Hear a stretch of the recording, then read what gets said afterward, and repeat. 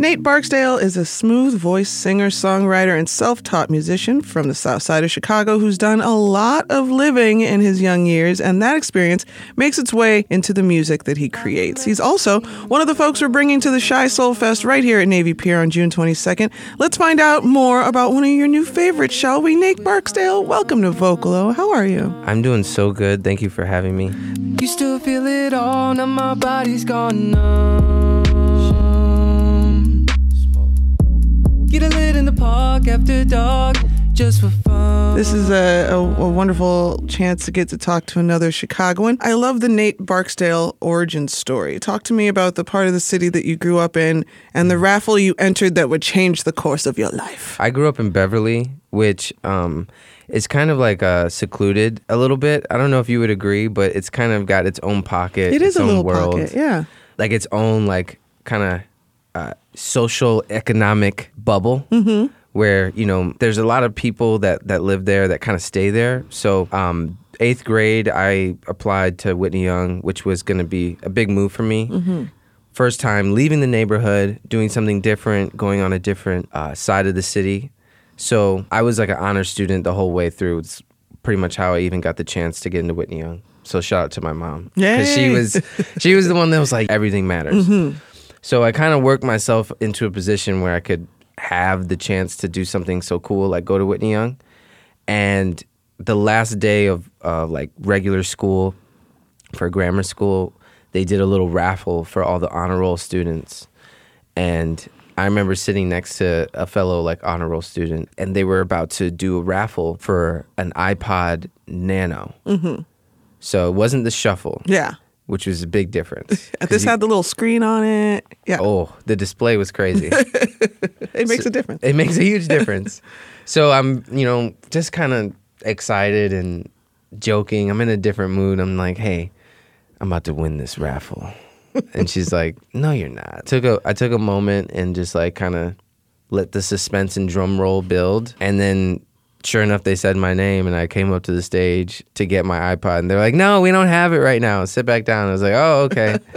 So I waited to the end of the day. They called my mom, and it was like a big deal because I had an MP3 player before, didn't ever touch it, didn't ever use it. I was like, what's this music thing? Like, I don't understand. You didn't grow up in a musical household? I did. Oh. That was what was so weird. My dad played drums, and he sang in church. And my older sister's favorite movie when she was little was, it was like a rendition of The Passion of the Christ, really. But it was like from the church organization. Yeah. So my dad played Joseph. Okay. Pretty big deal. Yeah. You know, Jesus' other dad. So. Stepfather. Stepfather, yeah. So it was like, she would play that all the time in the house. My brother played guitar. He was the first person that was really into music. So there was a lot of musical things around me. My oldest brother is probably one of the bigger reasons. Once I got the iPod, he was like, hey, this is what you should put on it. This is how you download music. This is how you get everyone's discography ever. And at that time, 2009, that was kind of like normal for 20. He was 22. I was like 15. Sure. 22-year-olds to get their music like that.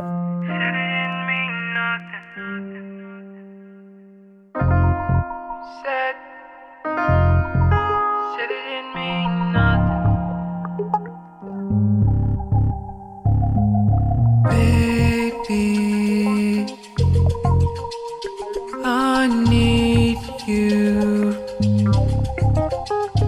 Take hold of me.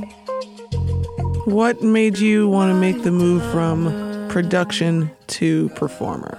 Seeing the reactions to people's favorite song and noticing the difference between creating a soundscape for somebody and then creating like a moment for people to sing along to and a moment for people to be like, that's my part. You know, that part spoke to me, like literally. I think that dichotomy between sound and thought and like words is really interesting too. And so I felt like I always kind of, like when I first started producing, I didn't have anyone to rap over this stuff. I was like a lonely kid. Because you can imagine when you go to like a selective enrollment school, you go home to like your friends or to your family, Yeah. excuse me. And like all your friends are scattered throughout the city. Yeah. So it can be kind of, for me at least, lonely. Like most kids that were into music at the time were in bands. Yeah. Like I was never in a band. I had to put together a band at this point in my life, but my whole musical journey was literally started in a basement alone, like with like cobijas and like covers, like because it was cold Yeah. and like desktop and just not knowing anything about music. So when I got to the point where I was like, all right, this sounds good. Who's gonna rap on it? No one was gonna rap on it. So I had to just write my own songs, and always felt more of a natural pull towards producing, just because it was the first idea I had about myself.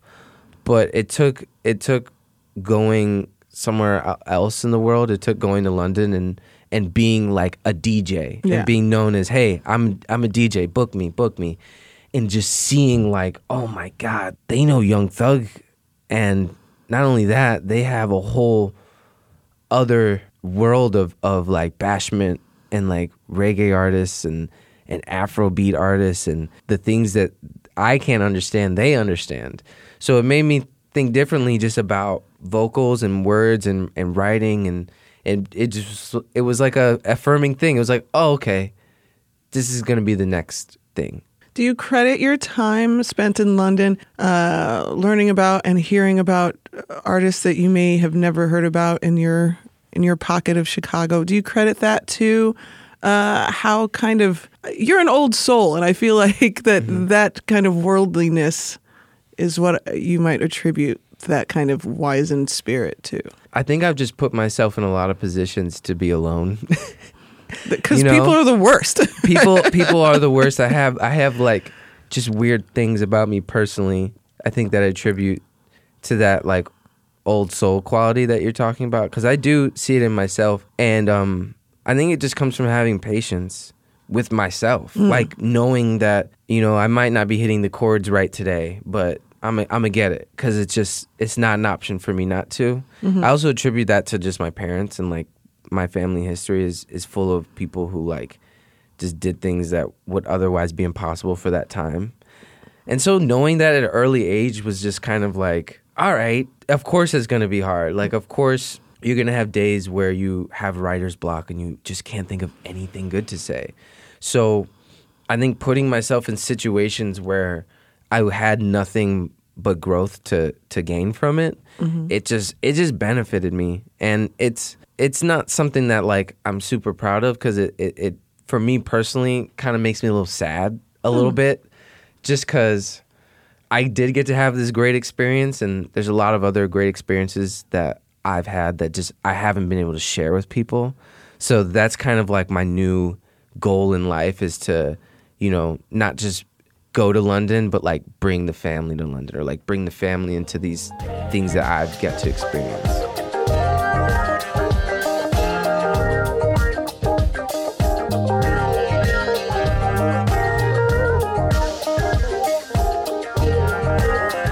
I want to talk about the song Young and the video that goes along with it, because honestly, I heard the song before I saw the video, or even knew what you look like or how old you were. And it really, honestly, it was like, oh, strumming my pain with his fingers, telling my life with a song. I'm just like, this is, I'm very nostalgic as a person, but I'm nostalgic for like 25 years ago. And then I find out more about you, and I'm like, this kid graduated in 2013. What the hell? Yeah. What brings on this early stage nostalgia? And the folks in the video just did such a great job of kind of telling a story as well. Talk to me about the whole package. This is great. So shout out to Gio, who is the lead actor. He's the young boy in yellow. He's the co-host of a podcast that I do every week. And he'll be glad that you said that. He's great. He's a great actor. Shout out to Ryan. He was in Red. And then shout out to Miles with the flowy hair. He was in Blue. So me and the director, whose name is Lorenzo Gatorna, we kind of met and hit it off, so to speak. It was like a little bit of a bromance.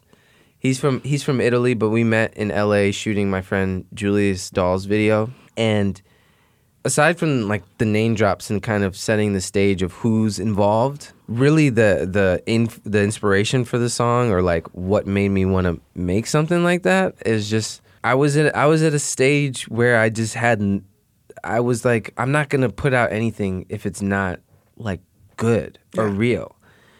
I'd already been back from London for like a year now, and I just was on break, and I knew I wanted to write something that was based on these chords that I was hearing in this song called "I Wish" by Carl Thomas, which is like it's like the fisheye lens, the Hype Williams direction. Yes, like the all white fit, the all black fit. Why are we in the desert? I don't know, but this girl, she left me.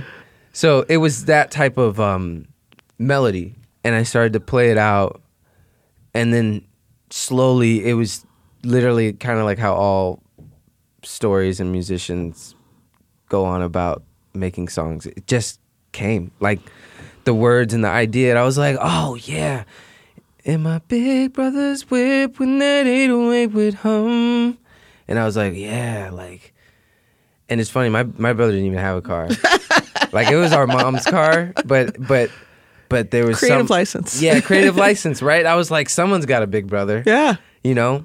And I thought there was a lot of different ways to capture that feeling. And so I felt really equipped to write about it because it was something I knew. I was like, I know what it was like in 2009 when Obama just got in office and people thought race wasn't real anymore. And, you know. It was a simpler time. Yeah, everyone was hating on 808s and Heartbreak. Because there was a lot of like change in music too. That was when I started to get into music. It's when I got the iPod. It's when I went to my first year of Whitney Young, and I was like, "Oh, cool! Like Kid Cudi's out. Like anything could happen."